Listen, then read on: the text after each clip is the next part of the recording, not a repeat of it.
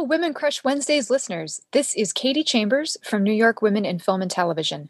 We are so excited to bring you this bonus episode featuring in its entirety a recording of one of our most recent NIWIF talks. Our NIWIF Talk series brings updated news and vital information about the impact of COVID-19 on the media and entertainment industry. Industry professionals are featured in conversation discussing what you need to know about theatrical releases, digital advances, virtual tools, festival opportunities, production updates, and more. This is our April 14th NIWIF Talks Real Abilities. A little background info. Founded in 2007 by the Marlene Meyerson JCC Manhattan, Real Abilities Film Festival New York is the largest festival in the country dedicated to promoting awareness and appreciation of the lives, stories, and artistic expressions of people with disabilities. The week-long festival is renowned for its wide-ranging international film selection, riveting conversations, and performances presented annually in dozens of venues across the New York metropolitan area. In this NIWIF Talks, with Real Abilities director and co-founder Isaac Zablocki, Michelle Spitz of Woman of Her Word, and filmmaker Lisa Denker, we discuss the changes that Real Abilities has instituted for the disabled community and what progress still needs to be made. We explore the ways movie theaters need to restructure to accommodate ADA laws, how filmmakers are paving their way to Hollywood with their original stories, and what Real Abilities offers disabled filmmakers today. The conversation is moderated by Executive Director at the Cerebral Palsy Foundation, Rachel Byrne, and it was attended by members of the entertainment and media community on Zoom. If you would like to access a written transcript of the program, you can do that on our website at niwift.org. Click Programs, then click Programming Goes Digital. And this special edition of NIWIF Talks is brought to you by our supporter, Tito's Handmade Vodka. And now, NIWIF Talks Real Abilities.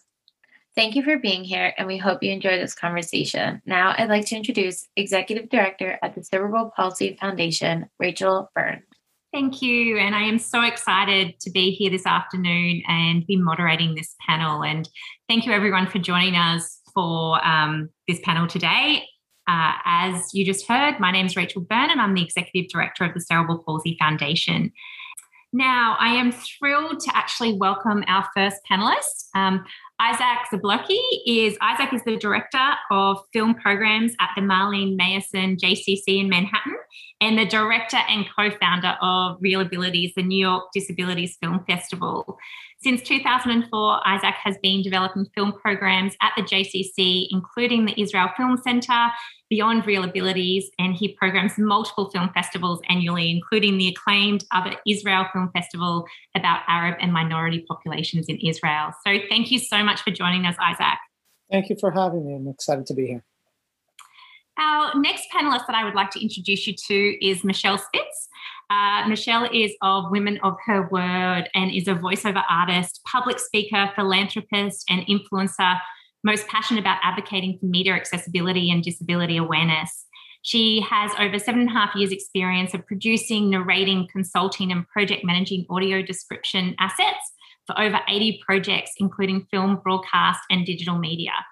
Among creating audio description for many film genres and various subjects, Michelle is a member of NIWIF, instating audio description grants for their annual Disability Film Finishing Fund, and is also aligned with the Real Abilities Film Festival, funding the audio description film assets for their annual film festivals. So thank you so much for joining us, Michelle.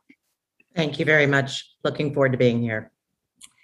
And we are also hoping that Lisa Denker will also be able to join our panel throughout the afternoon. Lisa is a filmmaker who grew up in a family of artists and designers, innately developing her visual skills, working as an art director and set director in the LA film industry.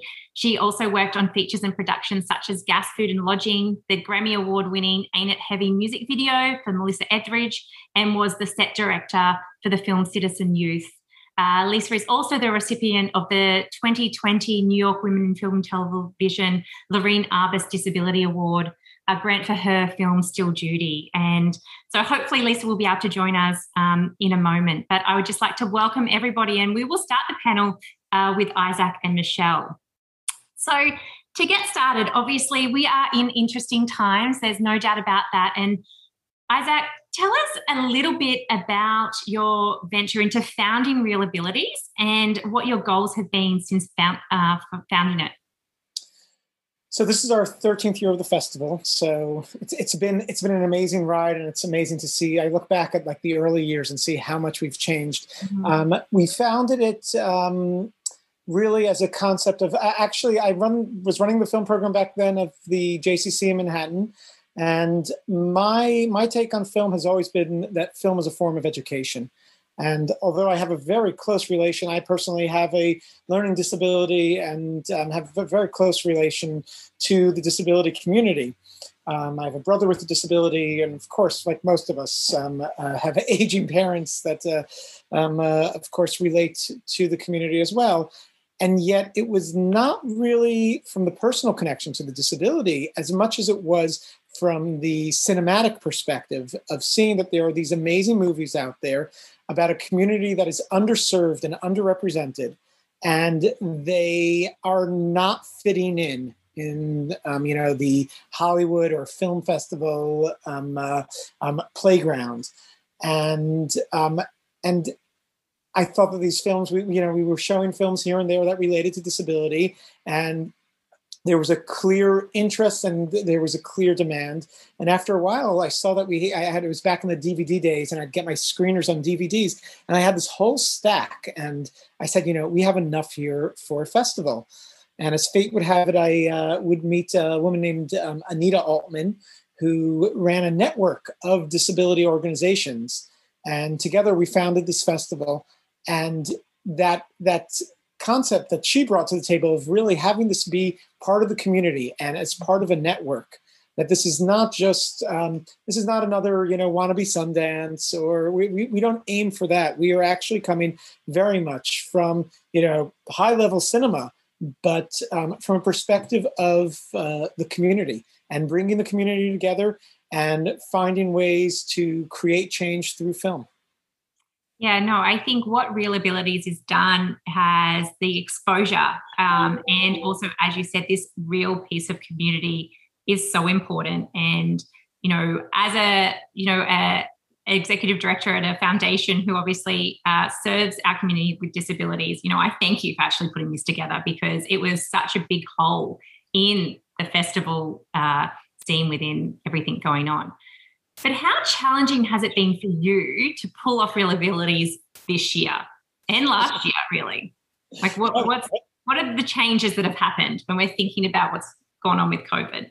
Is something going on? I'm still in denial. It's really, so last year we actually pivoted to a virtual festival. We were supposed to run mid-March and towards the end of March, late March. So we had planned everything in person. Tickets were bought for all the guests. And we had to make this tough decision of nobody knew what was going on then. And we decided we had a lot of experience through some of our other programs with the virtual world. So we felt comfortable enough to find the ways. It was really grassroots, and we put it together. And it was one of the first virtual festivals, honestly, definitely the first one that was taking on the concept of being accessible. And what we learned last year, we learned so much, but most of all, we got all these emails from people saying that this was the first time they were able to attend Real Abilities. We doubled our numbers. People who were always trying to be accessible, and we realized that being virtual actually allows you to be more accessible. We figured out all the ways to have everything we needed. Michelle's wonderful audio description played openly on, you choose the audio description film, and that version, you get to watch that version.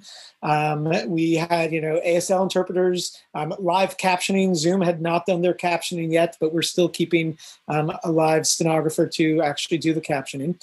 And this year we already knew what we were getting into, and were able to really build on that and find the right ways to flow with this virtual format. And we've been running over 100 programs throughout the year of different kinds, and have been building this kind of format. So we really feel confident this year. We're going to actually have our first in-person programs in over a year. So our opening night is going to be a very safe drive-in in the Queens Drive-In with Rooftop Films.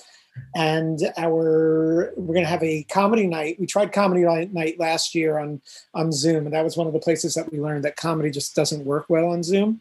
And we're doing it on the rooftop of the JCC. We're going to have the first in-person event at the JCC for over a year. That's outside of our gym and nursery school. So it's really exciting. We're building it all from scratch, like following the rules and making it all as safe as possible. But I'll share like one little element that's changed. So we use, for instance, as our streaming platform, we use a platform called Eventive that is really popular with a lot of film festivals, and we've been using it. And we're going to be because of our festival, they have implemented audio description. Oh, yes. We are going to we just tested it out this week. It is, you can't imagine the pressure. This technology is being tested out 2 weeks before our festival runs. We have to get all of our films up there and make sure it's all in sync. Michelle, you know how many details go into this. Yeah. And it's just amazing. And I tested it. It works beautifully. So we're really excited. The drive-in, first time this is going to be an accessible drive-in. We had to figure out with the drive-in folks who have run, these tech folks who have run dozens of these. They've never done this kind of technology before. It took adding other channels, figuring out. Bottom line was we have to buy little transistor radios imagine this, because most people who need audio description are not driving themselves, hopefully, to the drive-in. People with low vision or are blind are usually having somebody drive them to the drive-in. Except for my grandfather, he'll take his chances anyway. But that means that the people in the car, this was like something we never thought of. The two people in the car, one is seen, one is not. They need two different sound systems. But the sound that's coming through the radio will only work for one of them. So we're buying little transistor radios that can pick up the other signal and handing them out to people as they come in. And I think this is the phenomenal thing about COVID, right? There are some silver linings that we are identifying, particularly when it comes to accessibility, and thinking what we would have thought was too hard before, we're now coming up with creative ways, like buying radios and saying, no, this isn't too hard. This should be the gold standard. This should be the way it is. Michelle, before we actually get into some of the different pieces, I want people, just in case they're not aware of Women of the Word and the work that you do, could you just describe a little bit about the work that you do so everyone's familiar? Sure. So my work is very deeply invested in creating a secondary audio track for low vision and blind audiences. And I work on various content. A good percentage of it is disability based. And it's a fairly detailed process in terms of creating that asset. And once the asset is created, ultimately, we hope that the filmmaker will take that through the festivals, through their distribution, whatever their distributors are. And I often work with project managing the assets to be sure that the accessibility gets to the finish line and isn't throughout the lifespan of the film, so to speak. And it often comes from, for example, Real Abilities will say, we have some films. Are you interested in working on these? And I've had the honor of being offered those films, which have turned out to be really meaningful to me. And I often have also the luxury of meeting some of the filmmakers and the subjects of the films. And it brings this work that much more forward and relevant because of disability at large, the subject matter at large. So I also put in place grants for post-production and kind grants so that films can become accessible. And by doing that, we raise awareness and we educate the public, and we educate one filmmaker that hopefully the domino effect will be the next filmmaker and the next filmmaker. Mm-hmm. But really what's happening with Real Abilities right now, I think I was very excited about the drive-in. Now I just heard something else incredibly exciting, because no streaming platform has given us the opportunity, for example, like Vimeo or Cinesend, none of them have offered this particular proprietary way of experiencing the audio description. So this is actually really monumental, something I can't wait to share when I learn a little bit more about it. And I know other festivals or other filmmakers or people that are streaming right now are struggling with how are they going to use this asset. So essentially, it's quite a process, but it's a wonderful process to go through. And I end up often narrating them, or I hire talent to narrate or narrate with me or what have you. No, I think it's a phenomenal piece that, if anyone who's watching gets an opportunity to actually, experience a film with audio descriptions, I highly recommend it, because it really gives you an opportunity to see it in a potentially different light. And obviously the ones that you've done, Michelle, are phenomenal. I've been fortunate enough to listen to the ones that you've done. Sure. And I think this is the exciting piece. As you said, moving forward, what does the future look like for film? What does the future look like for accessibility for festivals? We know, as you said, Michelle, the audio descriptions have been done. And, I'd love to know what your thoughts are for live events, like what's going to happen with, Real Abilities, and hopefully who we need to get on board to see this happening more. And are you speaking of also cinemas and theatrical releases, or are you speaking absolutely like long picture, like thinking, okay, fair, like for the festival, I'm so excited to hear that this is potentially going to be happening at Real Abilities, and good on you, Isaac, for taking that on, for being the, I suppose, the first adopters and testing out this new technology. But is there a future? Yeah, is there a future where you would see this in cinema, where you would see opportunities for a lot more access? I'll respond to that initially. We already have a fair bit of access because it was mandated in 2019 that all movie theaters, for the most part, unless there's some sort of financial distress, have to have a handful of audio description headsets in addition to captioning bars or any accommodations for both those communities. So the interesting sort of disconnect is that while the movie theaters are required to have the equipment, and it's only a minimal amount, it isn't required that all media be audio described. So what's happened is it is required that media be captioned. So because there isn't that requirement, audio description in many cases either voluntary or by contract of very large production companies. But what's happening is Sundance and South by Southwest, and there's another one I can't remember the name of right now, are all now adopting audio description and caption accommodations in terms of their screenings. And then we have to bear in mind that there are people voting for these films at the film festivals. How would a low vision or blind person who's voting be able to vote if they can't experience the film? So there's a long way to come with that aspect, but it is moving the dial. And thanks to Real Abilities and Isaac, that they set a precedence, and other film festivals are looking at them as models of how to do this. I think that we're going to see a lot more of it. Pardon me? Yeah, I said no pressure, Isaac. You've got 2 weeks to sort this out and make it perfect. But it really is the case. And in addition to that, other than theaters and streaming, which of course is what's happening, which is proprietary, for example, it's Amazon, or people are putting things on YouTube or iTunes or what have you, people are finding other ways to do what they're doing. But if it's broadcast, a lot of the broadcast is adopting it, but it's not 100%. But a large percentage is better than no percentage. And the percentage is expanding greatly because people are learning more about it and taking it on as a mindset of inclusivity, not just in terms of content, but in terms of accessibility. And Isaac, I'll ask you this question, actually both of you this question, but, have you seen a growth and a shift in this in the last 12 months? Has COVID actually helped put, I suppose, pressure on other industries or other festivals to do more, and given, I suppose, even some of the tech components? So, we spoke about some of the other platforms.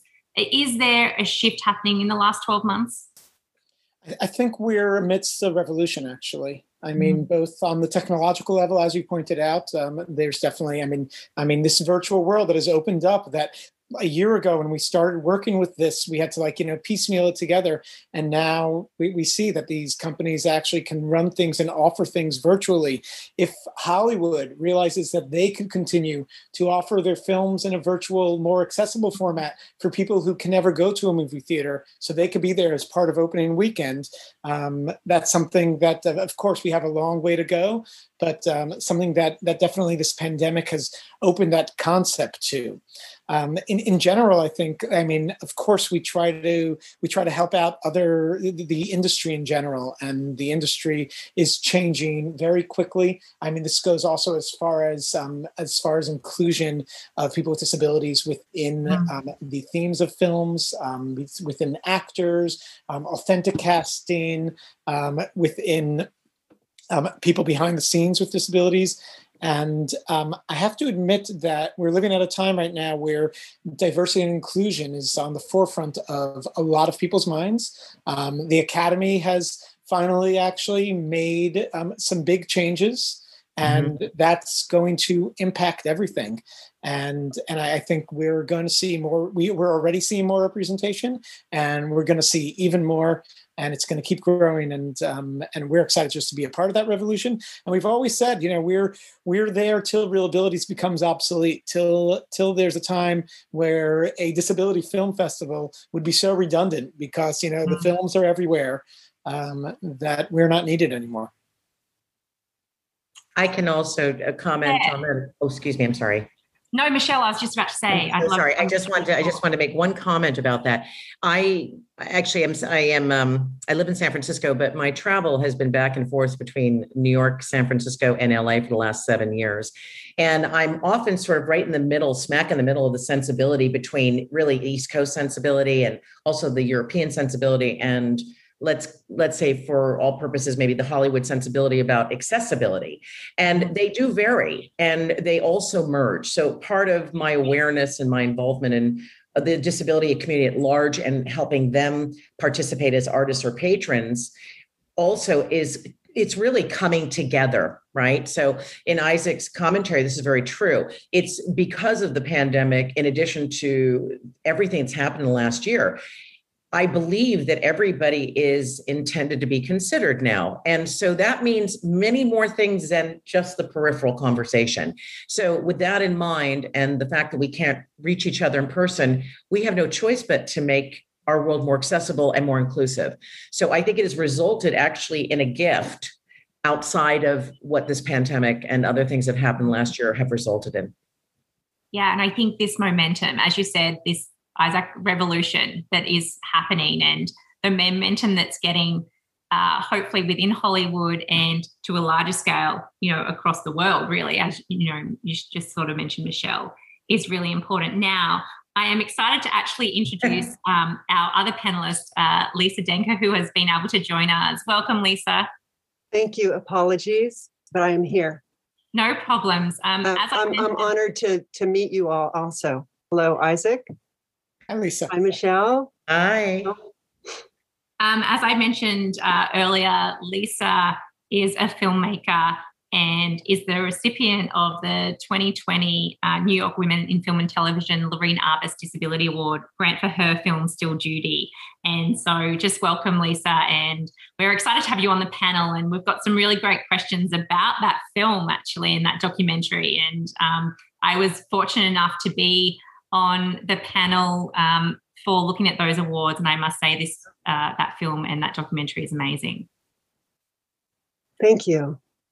So just to sort of keep going on, obviously, on the conversation that we were just having, Michelle, what do you see that still needs to be done, though? Where do you see these sort of big gaps when it comes to audio description? What needs to be done within the community, and what can others do to support this more?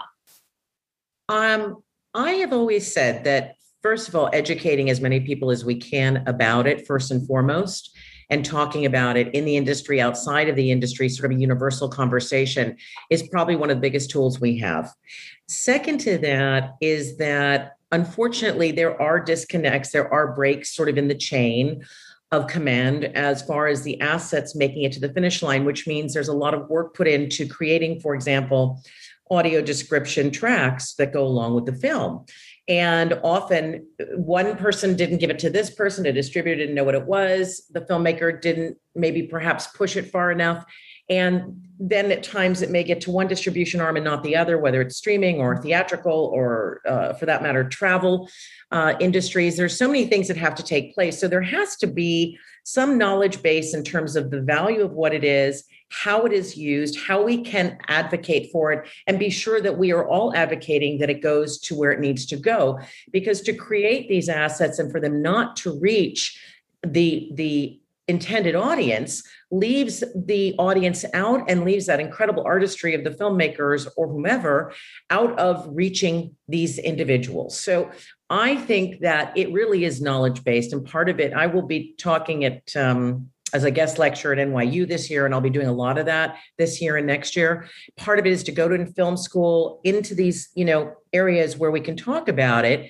And the future media makers and current media makers, by like panels like this and so on and so forth, will learn what this is. And the curiosity and embracing it, I think, is key. That's part of how we're going to do this. But it's a lot of knowledge, and we can't blame people for not knowing what they don't know.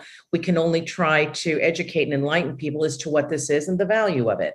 And I think that really is one of the most important parts of it.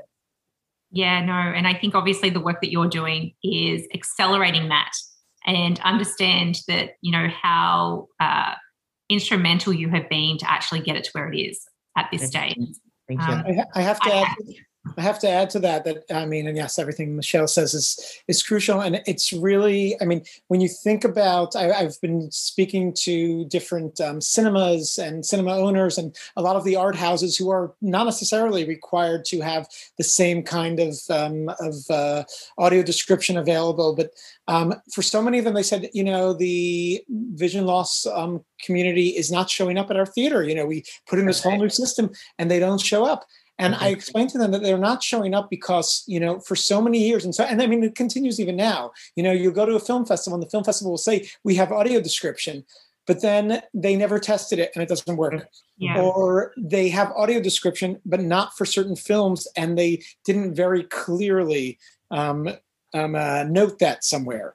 They have that only for some of the films. So you're like, which ones, how do I figure this all out? And it becomes so complicated that, yes, of course, a lot of people who would actually enjoy these accessibility aids kind of lose their hope or just give up. And I think that's something that we need to rebuild the trust. Mm-hmm. And really make things so easily accessible, and not just for some, but really across the board. There's the concept of universal design, which is where you don't have to ask, you don't have to look for the person who's going to show you the special way to get in to be able to see the film. It should be in a way as easily accessible for absolutely everyone. And it's not so hard to offer that. It's really a change of attitude. Take a festival like Sundance can say, you know what, we require you to have a DCP in order to show your film. We require you to have audio description to show your film. And that's all it would take to begin that change. Make the people who create the technology offer it in the simplest ways. And there's plenty of easy solutions today with the technology that's out there. No, and I think, I think anyone who's watching this panel today, if you get the opportunity to participate in the Real Abilities Festival this year, please do so, because you're going to see, as we said, some things happening that potentially have never happened before, and, have a look and go, wow, this is the way it could be. And this is the way it could be at all festivals. And, I think that's a really exciting place to move forward from, to say, all right, well, it can be done. And as you said, Isaac, sometimes it's getting creative, but most of the time there are easy solutions. Most of the times it's just going, okay, let's do it. Let's actually make it happen. Now, Lisa, I want to make sure to join you into the conversation as well. And obviously, as a filmmaker and those different pieces, you've probably had to deal with some of these different things in making films. What's your view on as a filmmaker, the steps in looking at accessibility of a film? Well, and what's your experience more than anything else? Has it been an easy experience for you, or has it been difficult actually finding some of these different things to be able to do? Well, I think that what I think of first is funding. Mm-hmm. And I mean, I'm here because the film just recently received the NIWIF Lorraine Arbus grant, which is fabulous, with the additional bonus of Michelle doing the audio description. And that just is amazing. This film is long in the making, and there are many. The film, when I started, it was never in fashion, so it was kind of hard to fundraise to begin with. And but it certainly wasn't in fashion as far as fulfilling criteria of what funders were looking for most of the time. The initial key grants were local to Judy Finelli, the subject, in San Francisco. And that's how it really got going. Mm-hmm.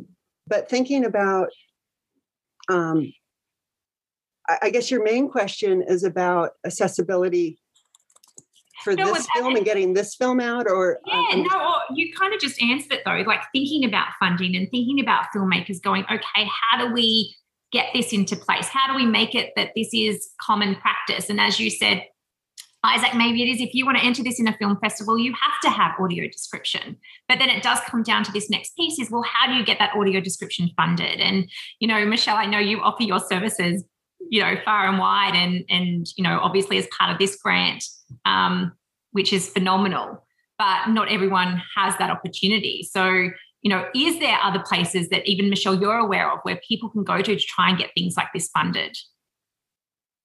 I'm going to defer to Isaac for a minute, because Isaac, do you want to explain how you've put audio description in place and what's happened over the years? Of course. Always thanks to Michelle. But no, we definitely. I mean, we've had to raise money for this. We actually, it's kind of one of the perks for Real Abilities. It shouldn't be the business plan, but yes, if you go to Real Abilities, we create audio description and captions for all the films. We actually, I have to note, this year, Michelle, you probably went over all the films with us, and this year more than ever, films came to us with those accessibility aids. Right. So we're going in the right direction. And we, you know, some years in the past had to create for 100% of the films. And for that, we've looked for like creative ways. We actually created a sponsorship for each film. So you create the accessibility for a film, and one of our sponsors comes in and supports that and creates them all. Their credit lives on with that film, so it's there whenever those accessibility aids are used. And it's a great gift to the filmmakers.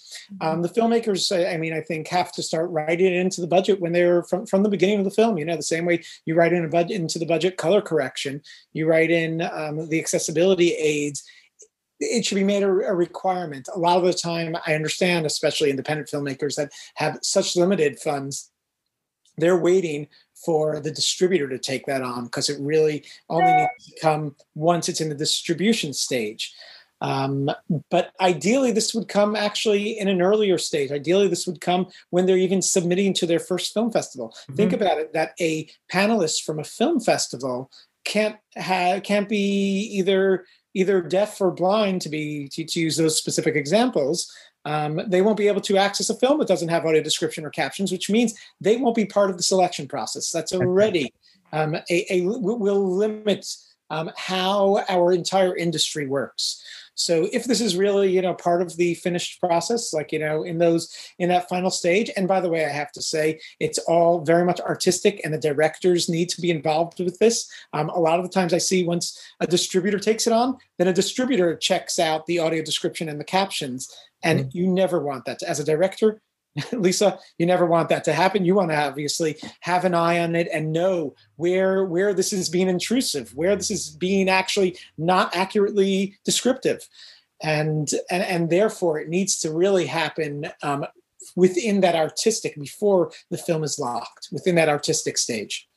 And I think one of the really big, you know, important things to point out is when we're talking about, you know, who is this community? It's a large community. We're talking about, you know, 20 to 25% of the United States individuals have disabilities. So there is a huge amount of people potentially in different formats that are missing out on the opportunity of being represented in films, obviously accessing films, you know, so it's not just for a very small amount of people. We're talking about a lot of people here who should be able to actually experience these films. Now, I want to sort of take a little bit of a switch on gears because I would really love to talk about, obviously, the documentary, Lisa, that you have made, and obviously sort of the why. You know, you spoke about that it wasn't really on trend at the time when you started this. And obviously you've got some very passionate people on this panel, and myself included, where accessibility and disability is our world and it's everything that we do.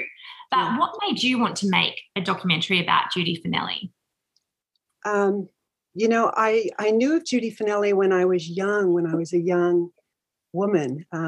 I used to juggle when I was a kid. Mm-hmm. So I was introduced to Judy early in my life.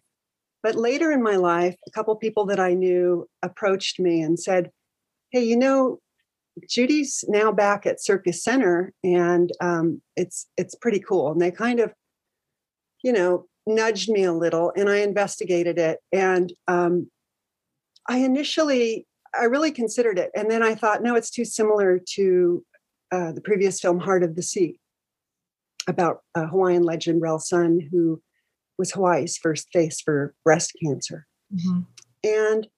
But then a year went by, and I did attend a big fundraiser for Judy. And it was in this moment at the Palace of Fine Arts when I saw the community there fundraising for her. And I saw the students wrapped around her after the show. It was a moment where I was drawn in. And then I started talking to Judy. Judy shared her unpublished manuscript. And when I saw that story arc, I was really pulled in. And then I started talking to Judy about it. Yeah.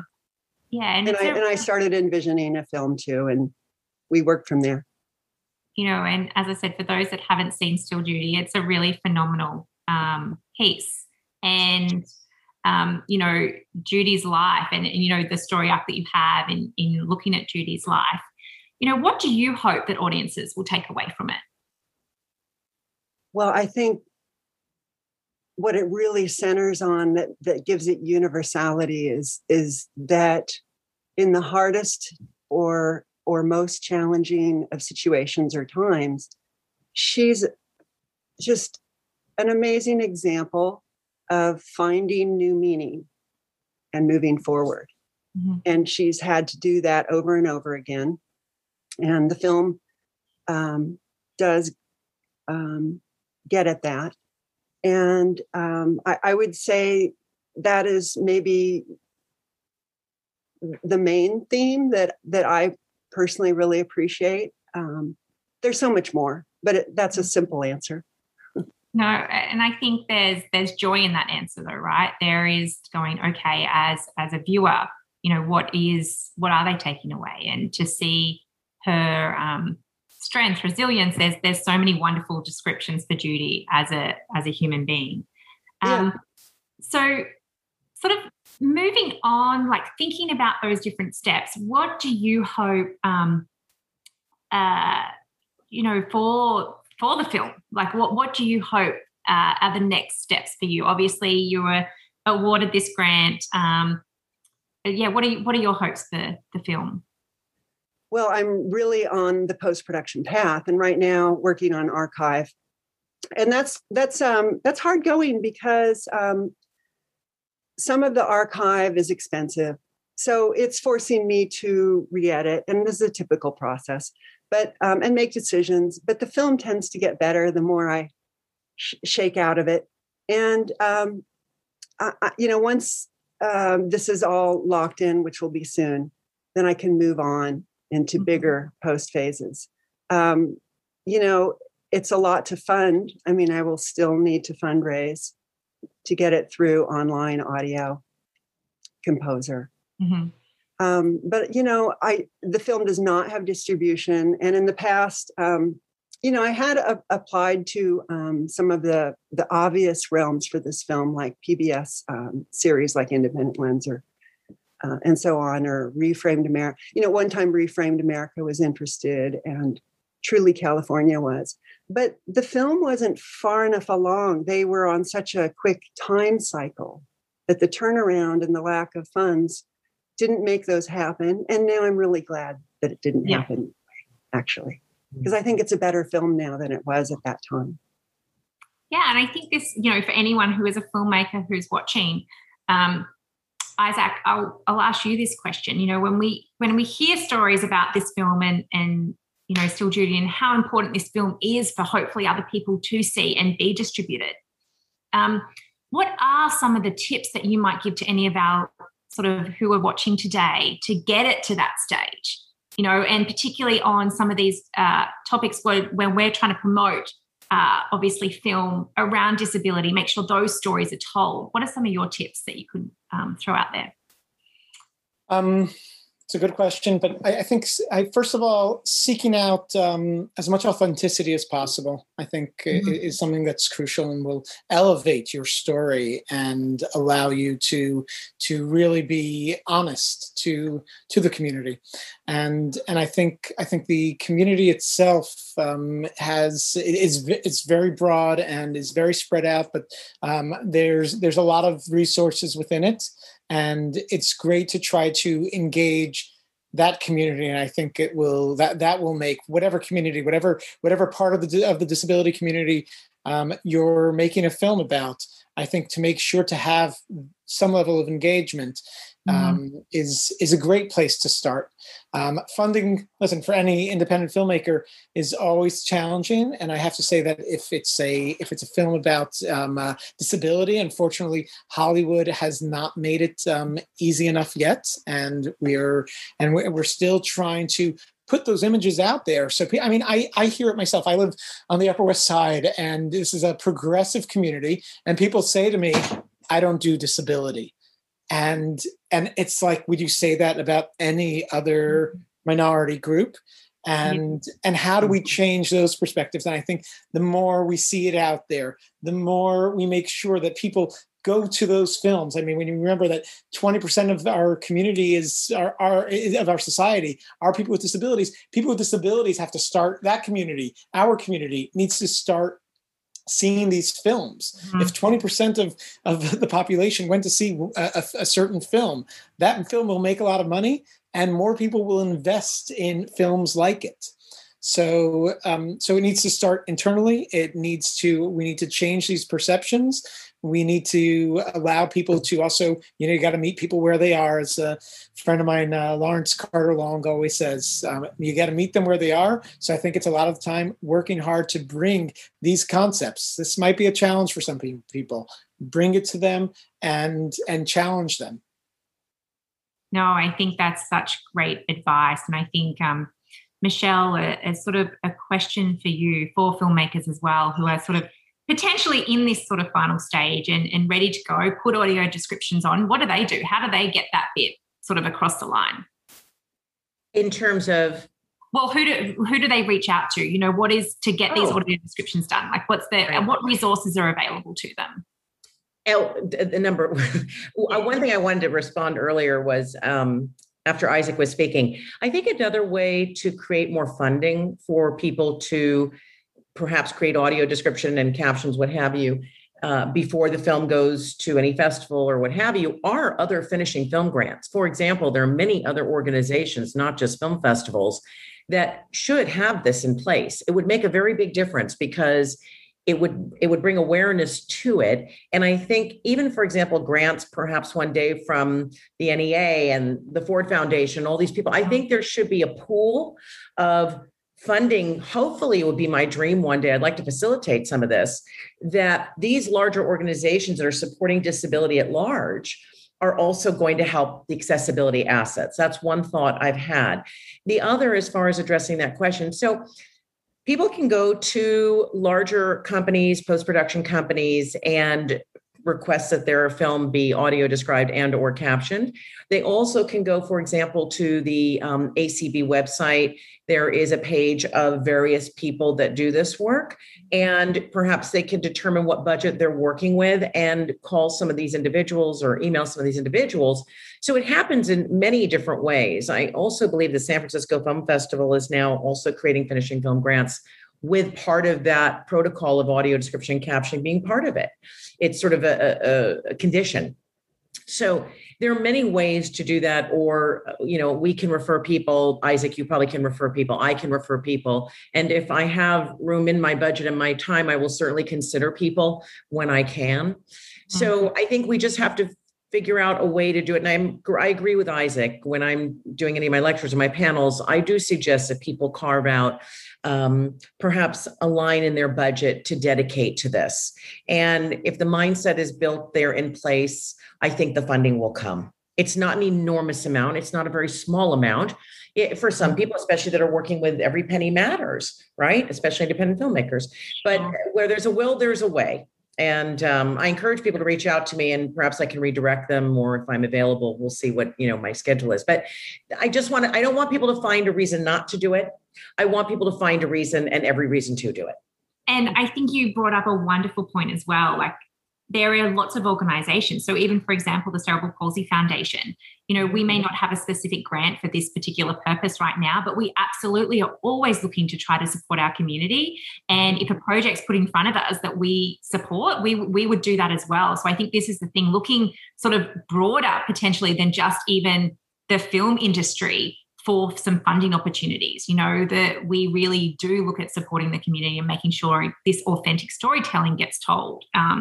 We've got some wonderful questions actually coming in. So I do want to go to the audience. Now, one of the first ones is actually sort of talking about what we've just been going on about, like, how can we as a community break down some of the stigma through our projects? So just for a bit of background, this individual is a survivor of a coma in grad school who's now developing a feature documentary highlighting the science of neurological restoration. But really sort of the question is around stigma. And I think, Isaac, I'll start with you with this question, because, when you think about what Real Abilities is doing, you really have broken down so many barriers when it comes to stigma and bias towards individuals with disability, and particularly in the film industry. Absolutely. And I give credit, of course, to the Cerebral Palsy Foundation as well. This is like part of what we're all about. And film is a great way to break down stigmas. And first of all, to give representation. And that there's a definite lack of. It was amazing. We showed a few years ago, we showed a film to a group of kids from a school for children with disabilities.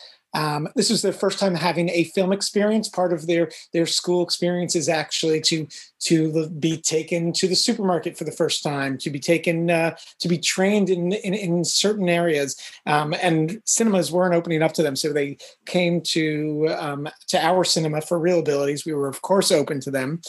And we show them films that happen to be, and it's not always that, if you're autistic, then you want to watch a film about autism. It might not be true.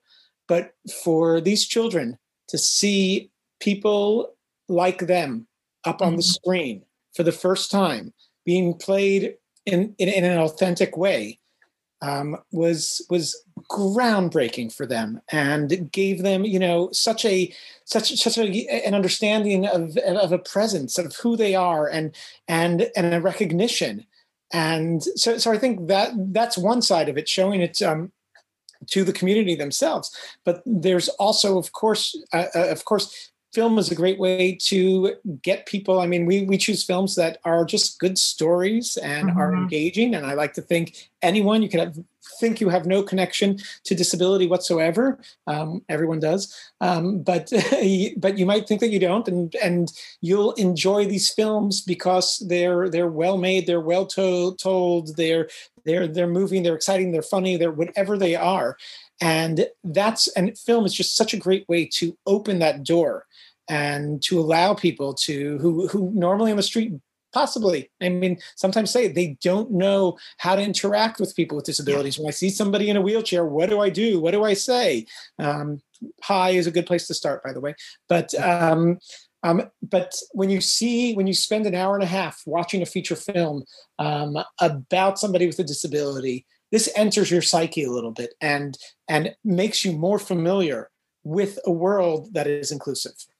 And I think it comes down to this authentic storytelling. So, Lisa, I'm going to ask you this question, because obviously that's what you've done with this film, is sort of tell an authentic story and tell a story that doesn't have, it still has its trial and tribulations, but it's telling Judy's story in a way that is authentic to her. I think you've really given her as such a powerful and strong voice in your film. But how do you maintain that authenticity, as you're writing that narrative? And I think this is important for filmmakers to think about. Well, I do think that paying attention to the backbone of the film, which was Judy's interview, and that was one of the first filmings, and really utilizing. Judy was very articulate, and not only did we have some great delivery of her sharing her life story from the interview, but we also went back and recorded audio, what we called the Judy monologue, for fill-in pieces in the opening of the film, throughout the film actually, and the ending, in 3 major places. So it was important to let Judy tell her story. And just one note about the Judy interview is that it was unusual to film that, because for Judy to have the vocal energy to withstand an interview, which, as we all know, interviews take a while. And we had to put the camera on a jib and put it over Judy as she was reclined backwards, which was better for her lungs, for her air, for her delivery. And she said she could for her, that was a longer lasting position to do an interview in. So we did that. And working with her energy also, it was over 2-month period, and it was 13 hours. And there was a lot to pull from. And Judy was, the reason why it was so long is she shared her manuscript. So I was over prepared and asked way too many questions. But I think you got creative as well, right? And I think this is the piece from the very beginning. You had Judy at the forefront of being involved also in the making of the film, telling you, okay, well, this is where I need to be. You need to meet me where I'm at. You need to meet me, kind of what you just said before, Isaac, meet even the subject where they're at. Don't try to push them beyond, what might be possible, because then you will get the actual authentic story. You will get what you want. There's a lot right now, I suppose, in the general media about authentic representation, particularly in Hollywood and particularly in feature films. Michelle, you've been sort of in this industry now for a while. What can be done in relation to that? Obviously, there's a lot of stuff now. There is a shift in Hollywood. We're seeing more actors with disabilities actually playing those roles. But what about behind the scenes? We've got a question that's come in. What is being done to address underrepresented voices being included and used in audio description? So it's like thinking about specifically for you, but as a whole in film, in every aspect of filmmaking, how can we have disability representation increased? I think it's happening quite a bit, by the way. For example, Isaac can also speak on this. The opening night film is Best Summer Ever, and Best Summer Ever is a wonderful film that incorporates people with disabilities and those without, and they are behind the camera. They are some of the production. They are also, I believe, wrote some of the music and singing and so on and so forth and acting. So that really goes on both sides of the screen, particularly for that film, which I audio described as well. And I think the other thing I wanted to point out, just listening to everybody, and I want to make sure I mention this, if you look at the Oscars right now, where we are with nominations, there are 3 films that are very prevalent there right now that are based on disability subjects, and that's Crip Camp and Feeling Through, and The Sound of Metal. And that's unique that 3 films are in that category.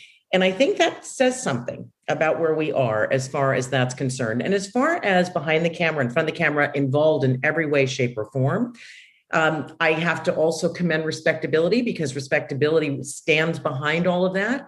And they put on beautiful summer lab programs that I participate in as well.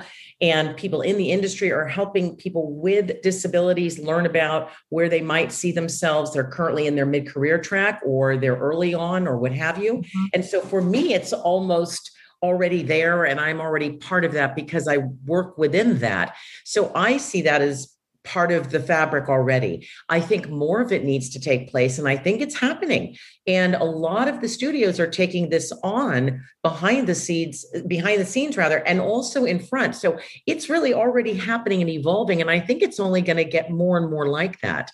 And I think more people who are talented need to put themselves out there and make themselves visible as far as what their capabilities are, and reach out and apply for these positions. I think there's a wonderful future we have ahead. It's just really starting to evolve, but it's definitely moving. Yeah, and I think the other thing is for anyone who's watching, if you are a filmmaker and you're putting together your crew, or you're putting together who's a part of it, have a look around you. Do you have diversity?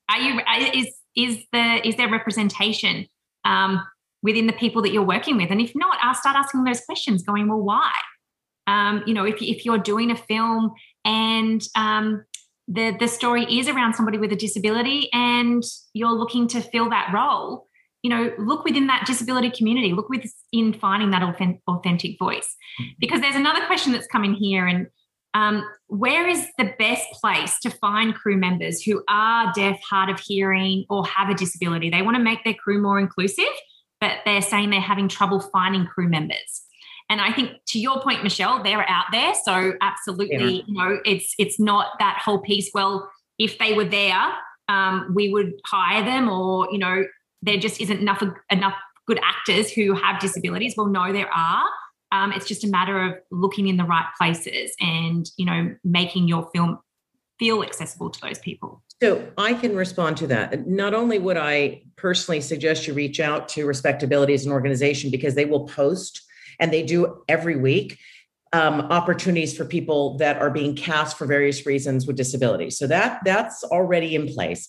Lights, Camera, Access also does the same, and they'll put posts out of opportunities. The other thing is there are a couple of agencies that represent talent with disability, and they're helping place them in the media. So there are many ways to do this. And again, I would make myself visible, and I would reach out to find out where they can make themselves more visible, but it does exist.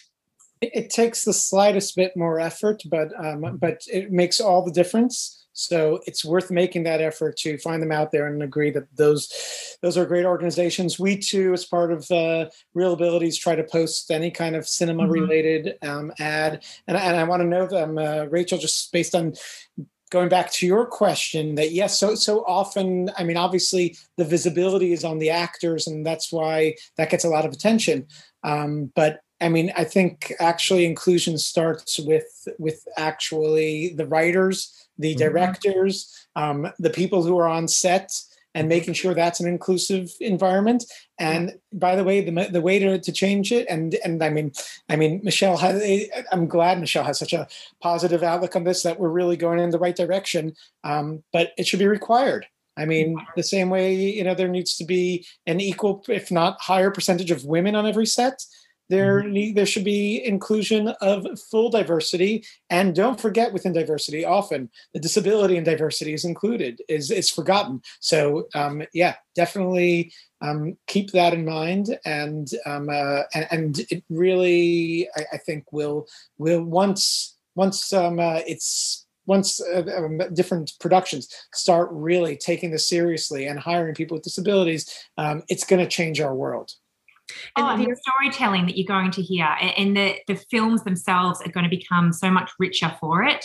And the stories that you have seen before that have been pretty much told sometimes by people without disabilities, it's from their perspective. And if they had included people with disabilities in that film, it would have been so much better than what it was. And so I think, that's where I hope we see this progression and it continue to go, because I hope it goes like this. I hope we're just at the start of it, and it's going to really sort of, lift off in a way, because it needs to happen.